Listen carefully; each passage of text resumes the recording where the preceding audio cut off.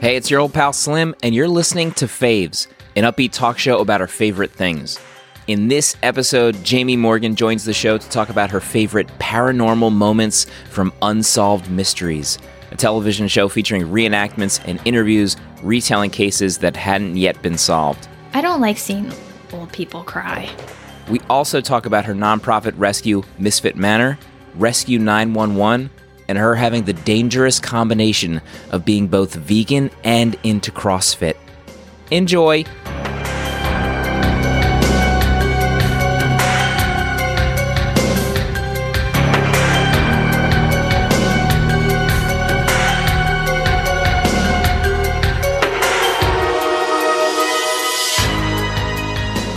My family, my mother especially, was very into like horror and ghosts, and that was our bonding experience. Was I would stay up late with her and watch things that I shouldn't have been watching as a child. I'm sure it came out 1988 is when it started. Yeah, around there. Yeah, so I was around 6 or 7. Oh my God. I thought I was bad around like 8 to 10. Probably explains what's wrong with me as an adult, I'm sure. How did you come back to Unsolved Mysteries? Because like for me, I remember my family used to watch it when I was younger, and I would say obviously it warped me in some way, shape, or form. But what made you come back to choose Unsolved Mysteries for your episode? Like, did you continue watching it into adulthood, or did you just always remember it holding a special place for you? I think that I would always have weird memories of certain stories, and with the magic of the internet, you can now like look those things up. And so I would just go back on YouTube and like rewatch certain segments. And then Amazon released like not all, but most of the seasons. Mm-hmm. And so I've just kind of been binge watching in the privacy of my home. The first episode you chose, actually, I think it was this episode, or maybe it was the Halloween episode, but there's like a disclaimer at the top of the show, and it essentially tells you like, this is not a news broadcast. They're like warning people that these are reenactments and this isn't the news, just in case you think it's real. Like at that moment, it's crazy. Do you think people thought it was real? I like would imagine, like there's no internet. This is essentially, you're watching TV all the time. People are probably calling 911 thinking that this stuff is real, and they've like never seen a reenactment before in their life, which is crazy to think about now.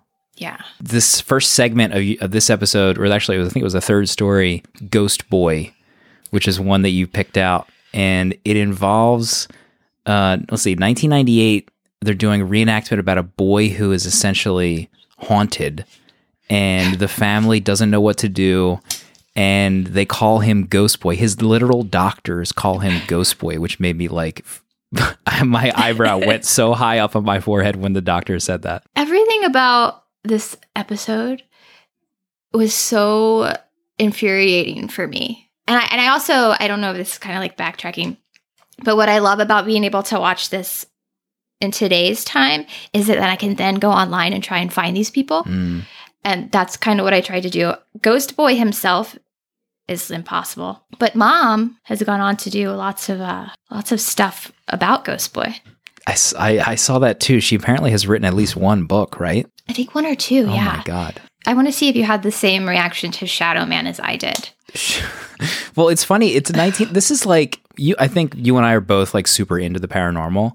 So watching this episode, 1998, there's like literally nothing out there compared to today about paranormal investigation.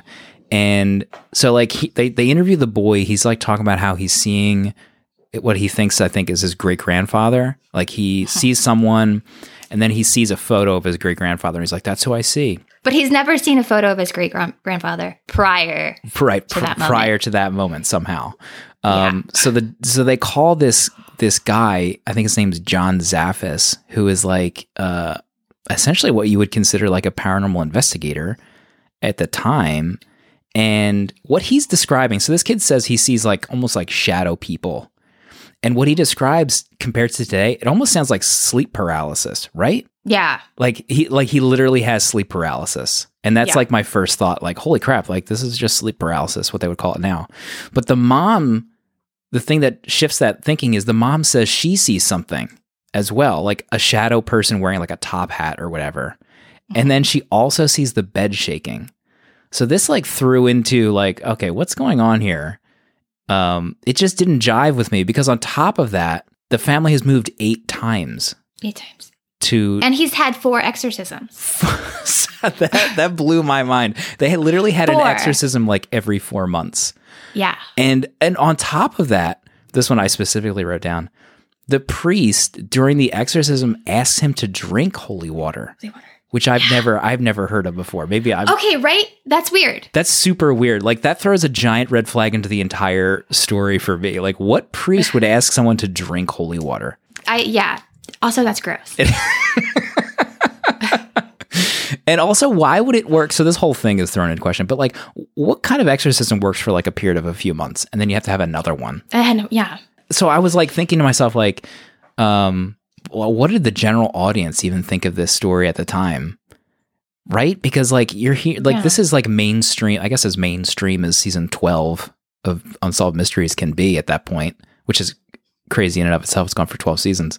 But like, man, I wouldn't know what to think about like ghosts or sleep paralysis, which I don't even know was a thing back then. But man, it was a crazy segment. So wait, this was 1998, right? Mm-hmm. So I think at that time, there were a lot of ghost shows coming out. So I feel like it was almost like a normal TV thing at that point. And I wonder how much of that influenced this particular family. I feel like Mom, I don't want to be harsh on Mom, but I feel like Mom had some issues and was wanting some attention. Yeah. Because I felt even with just watching the interviews with the boy, it was so awkward. Mm-hmm. Like it felt like things were being fed to him. Yeah.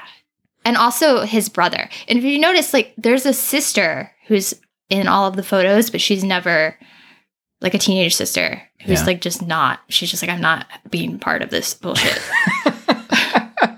You guys are fucking crazy. Maybe the Shadow Man killed her and they just refuse to talk about it. Babadook. Did you realize it was basically Babadook? Oh my God. Probably my favorite horror movie of all time, Babadook. Maybe the daughter choked to death drinking holy water during the 5th exorcism and she died. Did they all have to drink holy water? Or just him? I think just him. Can you imagine this? So this is season 12 and the next episode you had us watch was way back from, I think, the first one. But it was the very first season. Yeah. And that episode is hard to find. It was super hard to find. We had to use, the dark web to track it down. Yeah. But can you imagine watching that first segment, Ghost Boy? Can you imagine this show as like a podcast? Like people would eat this kind of stuff up if it were like brand new, or even if someone had the rights to Unsolved Mysteries and brought it back as a weekly podcast. People eat this kind of stuff up. Maybe not so much the paranormal, but like weird murder, unsolved. Oh yeah, that's hot right now. It is super hot. I listen to a lot of those murder podcasts. I have like this weird, I used to be super into it. I used to watch Making a Murderer when that came out. Like I was super into it. The Netflix show. But now I have like this weird moral quandary where I'm like, should I be into this kind of thing? Like, what is the entertainment value here of digging into people's like depressing backstories of like death and murder and suicide? I don't know. It's like super weird because there was this one Netflix show about some guy who had like a bomb taped to him. Oh, yeah. Oh, that was awful.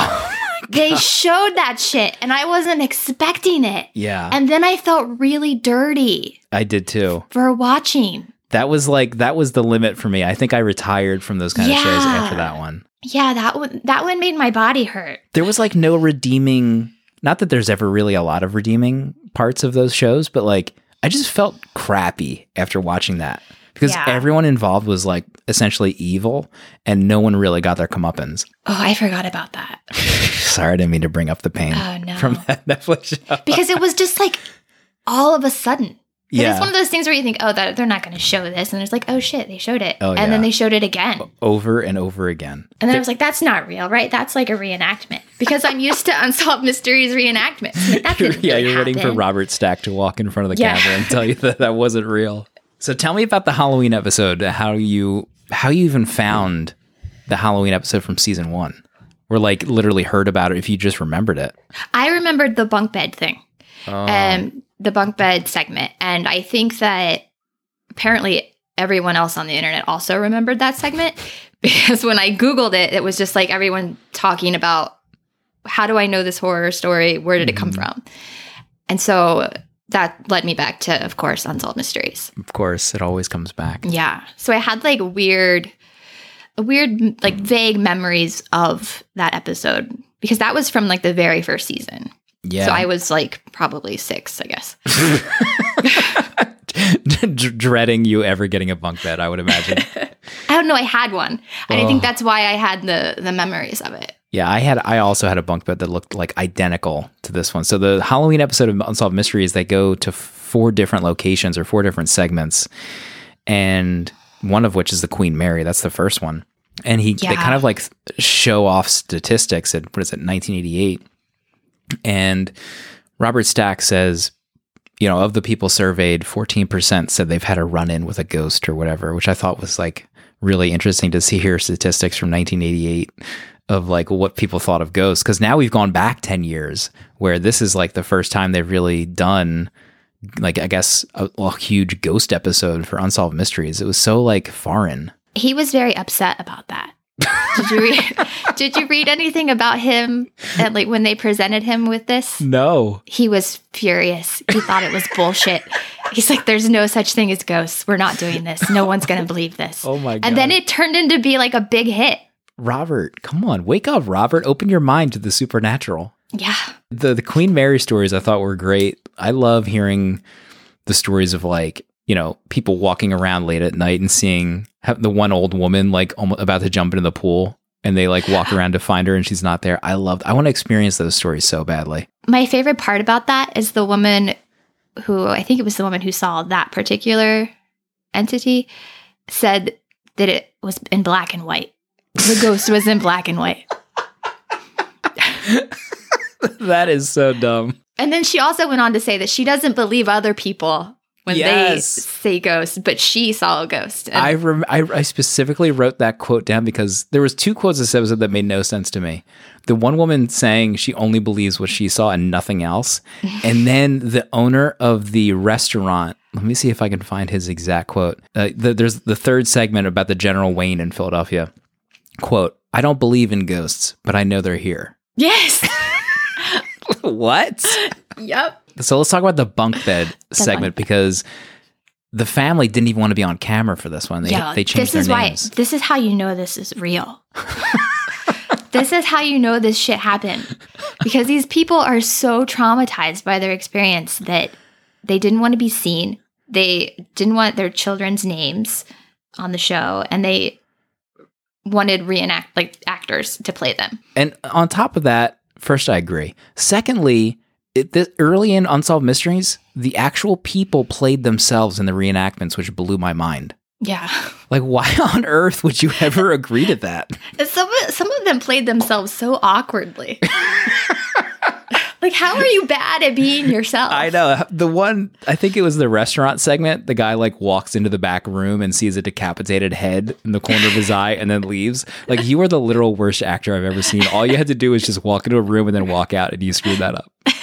Family with the bunk bed, they apparently see like the radio changing channels, the kids were getting sick, and the dad sees the paintbrush upside down, right? Like while he was painting. That's the scene that I have memories of as a child. Yeah. For some reason. I don't know why. It's not like I was painting all the time or anything. But I very clearly remember that scene. They talk to a pastor, or maybe they relay a quote from a pastor who went to go see their house. And apparently the pastor says, quote, he sensed evil when he went into the house. Like, what pastor is going to relay that information to anyone if he walks into a house like that? Did they say where they got the bunk bed? It was like a secondhand store or something. Yeah, it was right? a secondhand place. Okay. That's what you get, ghosts and bed bugs. Yeah, bed bugs if you're lucky. There was also a scene where like the dad challenged the demon and then the garage was like on fire. It was on fire. But the thing about that I found funny was, so he's outside, the house looks like it's on fire, so he just walks it back into the house. And then comes outside and he's like, oh wait, the house is on fire. Have you ever encountered a ghost or anything like any of the people so far on Unsolved Mysteries? Not real. I mean, I've been ghost hunting. Not even really ghost hunting. So I used to work at Eastern State Penitentiary. Oh. And you can pay to go ghost hunting there. I mean, you could then. I don't know if that's still, I imagine it's still a thing because they've made so much money doing that. And so I would work those shifts where the museum part would close and then I would go and let the ghost hunters in. And then I would just sit in the dark in this like dilapidated prison while people, primarily white people, would scream at ghosts in the dark. And like you would see like flashlights and they had like all of their equipment. But my question about ghost hunting is, why do people always yell at the ghosts? That I don't know. Have you ever noticed that? Yeah, they try to like they think they're getting a rise out of the ghosts, or like they think yelling at them is gonna like piss them off and be like, okay, I'm gonna show you something, jerks. Yeah. Like, does that ever work? I don't think that ever works. No, I don't. Yeah. What's your favorite ghost show in general? I don't get to watch them so much because I live with my partner and he makes fun of me. He was actually making fun of me prior to us getting on this call because I was talking about the ghost boy and he went on this spiel about all of the neurological things that are probably wrong with that kid and that it's not really a ghost. So have you ever gone on a ghost hunt with him? No, he's such a sourpuss because he doesn't believe in any of that stuff. Oh my God. So I would just have to go by myself. That's sad. Yeah. And I'm going ghost hunting in like 2 weeks. For real, with my mom and my sister and my nephew. We're going, like my sister scheduled this ghost hunting thing in Indiana where they live at a movie theater. Oh, that sounds awesome. Yeah, a haunted movie theater. So this will be my first time actually being like a ghost hunter and not somebody that just lets a bunch of ghost hunters in. Right. The bunk bed episode, I think, ends with them finally getting rid of the bunk bed after a relative slept over and saw something. So they eventually destroyed the bunk bed and moved to another city, and then all was well after that. I think that in the video they show the bunk bed getting run over by a truck. Really dramatic. What an amazing reenactment too. We need to get a bunk bed and we need a steamroller to run over it for 5 seconds of footage. The General Wayne was another part of the Halloween episode where it was this restaurant, this famous inn. I don't know what I thought about that one.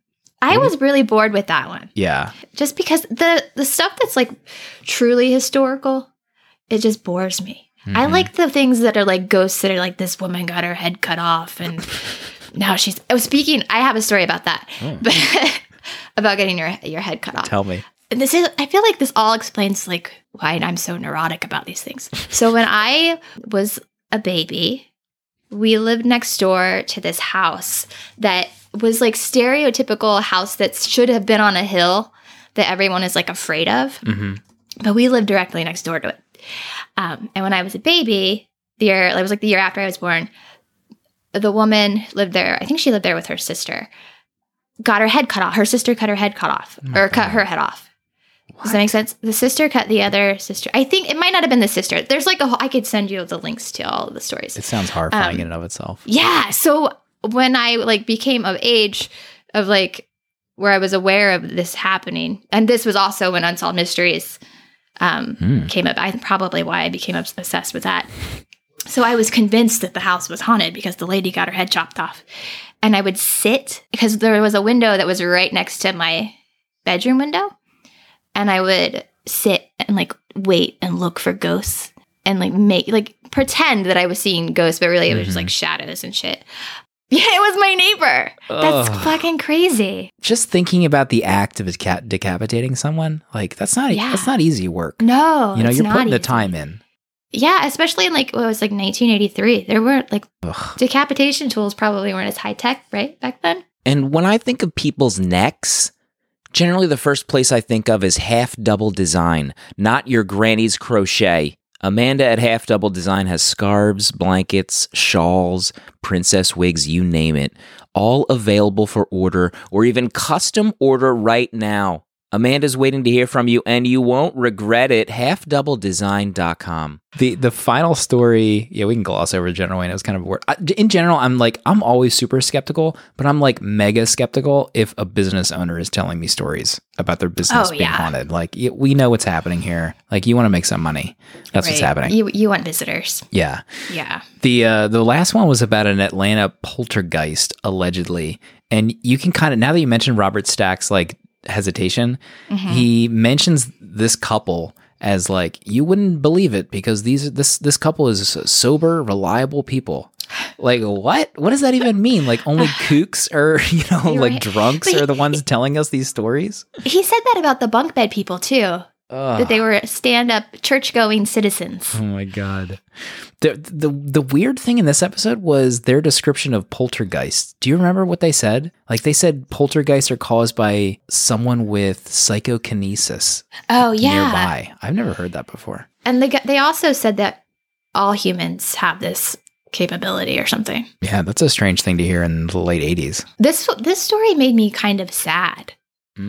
Toward the end. Tell me. Like, the guy got really emotional when he was talking about the bell. Like, when I was watching it and he was talking about how when his wife wakes up, she rings the bell and then he runs upstairs. And I got really like pissed about that for a minute. Like, the patriarchy. I was like, why is, don't like, not even the, it would be like, yeah, I was just like, that she's a slave. Like, she's ringing the bell. He's running to her. But then they started talking about how they had like a code to like trick the ghost.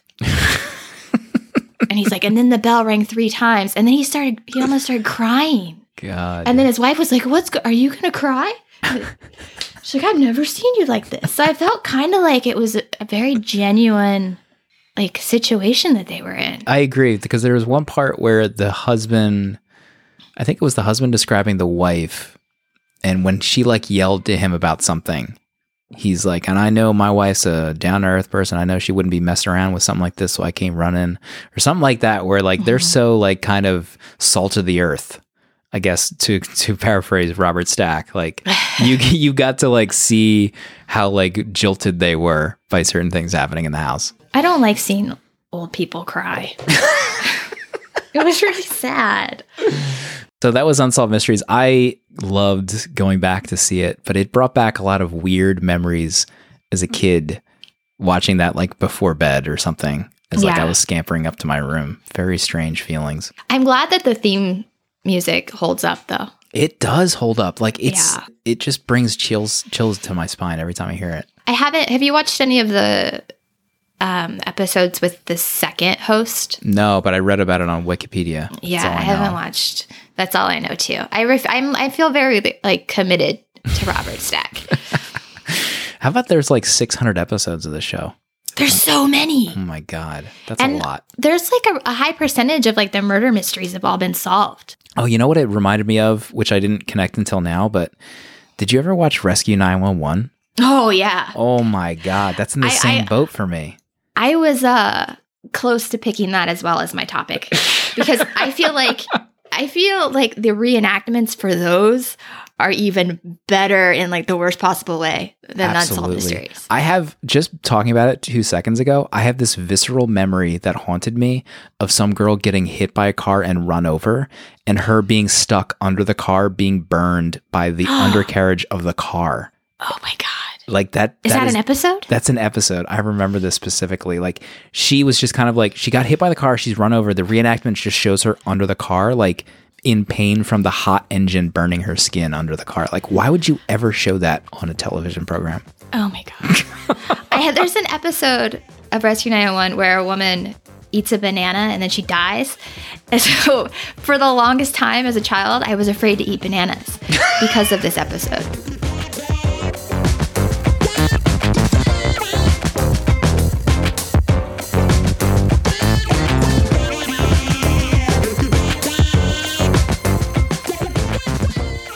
You run a nonprofit rescuing animals, taking them in, helping them get ready for a new home. Now, you also have like this really nice property, this large property to kind of like help you do that. What came first? Was Misfit Manor before that, or did your house like help facilitate kind of getting that up and running and helping you do that? The house facilitated it for sure. I mean, I've always always been involved with like animal rescue to some extent. And then when we moved out of the city out here, I was like, oh, I have all this property now.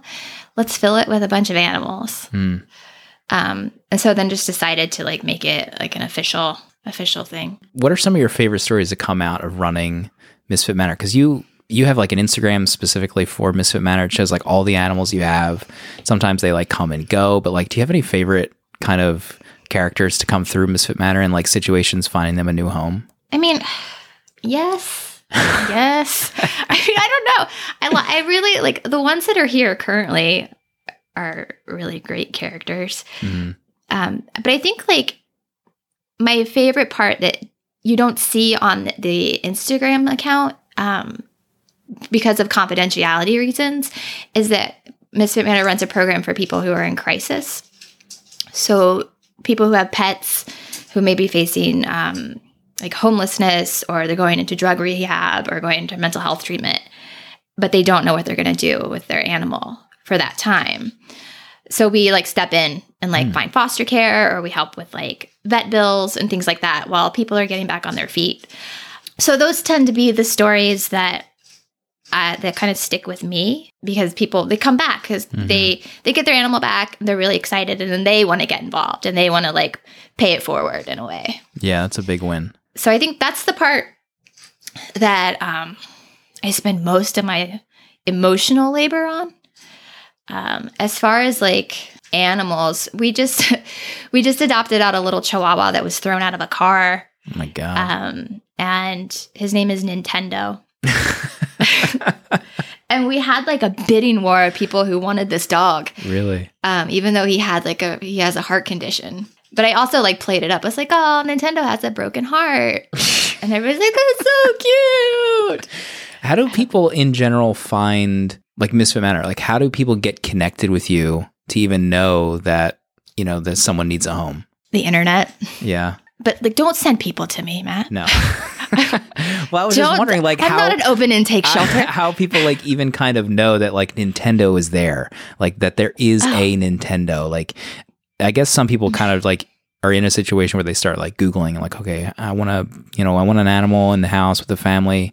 Where do I find them? I guess that's just kind of how in general it happens. Yeah, like it. Well, he never even made it to Pet Finder. Like, usually the animals will all go on Pet Finder.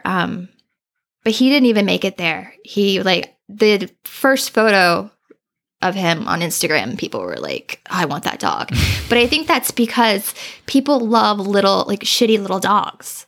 They love that. I mean, not that he's shitty. I love him. Yeah. But like people love like the little dogs that are bad. They want to stick them in like a purse with them. Yeah, they want to get in like little outfits and stuff. Yeah, they love that.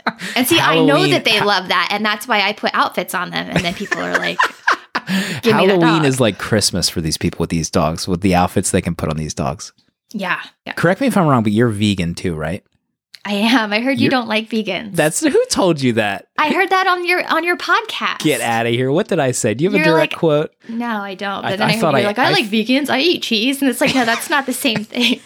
That's like the polar opposite. I thought I edited out any kind of vegan back talk in previous episodes, but no, I was punching my steering wheel. Fucking that.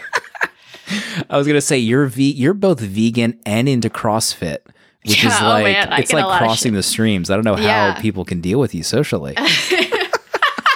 You're like a different sort. You're not like the CrossFitter that, you know, you don't post a ton about doing CrossFit. You're not like... No, because I'm embarrassed. Yeah, I remember when you first started doing it, you like a rare Instagram story post would go up about how you're like at CrossFit or whatever. And I thought those were pretty cool to see. Yeah, because I don't want to be that person that talks about it all the time. Uh-huh. Much like my Unsolved Mysteries watching, I do it privately. What's your favorite horror movie of all time? Oh, of all time. So probably Halloween. And I think that's because I was named after Jamie Lee Curtis. Wow. Because of Halloween. That was my mother's favorite movie, or is my mother's favorite movie. And so I think I just kind of got in, that kind of like stuck to me, I guess. And I kind of wonder if I hadn't been named after her, if that would be my favorite horror movie. We talked a little bit before recording, but we have like a common bond between both of us because we tried to eradicate our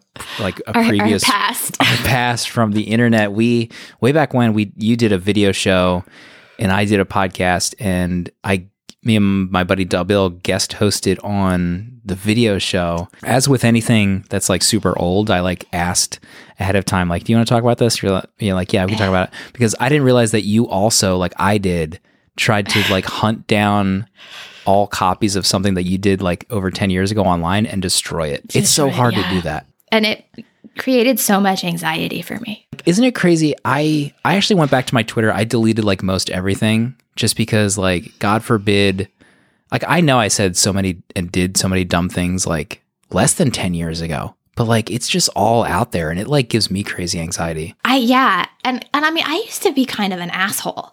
So I think about that. I'm like, man, I was like really, because that was like my shtick. I was like, I'm going to just be like this whiskey jerk. Right. And which is not really who I am. And I think that like I fed on that, and people like encouraged that. Mm-hmm. And then now I'm like, oh, but I'm not really like that. And if I like run for president, this is all going to come back to haunt me.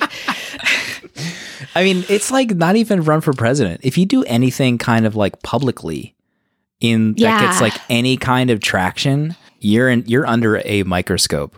If anyone's listening, just like Google yourself, or it's like, what did you even say on Twitter like 5 years ago? Yeah. Like even me thinking of what I said like 3 years ago makes me cringe. Oh, I'm going to go back through all my stuff again. just to double check. But I mean, even like, it's not even like the video series that I did was bad. It was just like, it's just not who I am now, you know? Does that make sense? Makes perfect sense, yeah. And I don't know if the co-host at the time, I'm sure the co-host at the time probably feels the same way. We've been on, quote, online long enough to where like there's, you know, adult growth happening. And now you have to just like deal with the fallout of stuff being out there. Oh, I just want to quit the internet.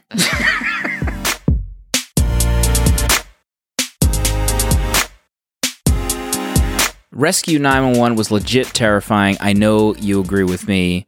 I just wanted to reiterate real quick. If you're just checking out the show for the first time, if you're a longtime listener, you have one job at this moment forward. I'm talking to you, the one with the headphones on, choosing their next podcast. Share the link to this episode. Use your podcast app to share it out and tweet it or Facebook it, or head to the Faves Pod Twitter account and retweet or share a link out to this episode. Spread the word of the show if you enjoyed it. It helps find new friends of the show. And thanks very much to Jamie for hopping on. Maybe next time we'll talk Rescue 911. Goodbye.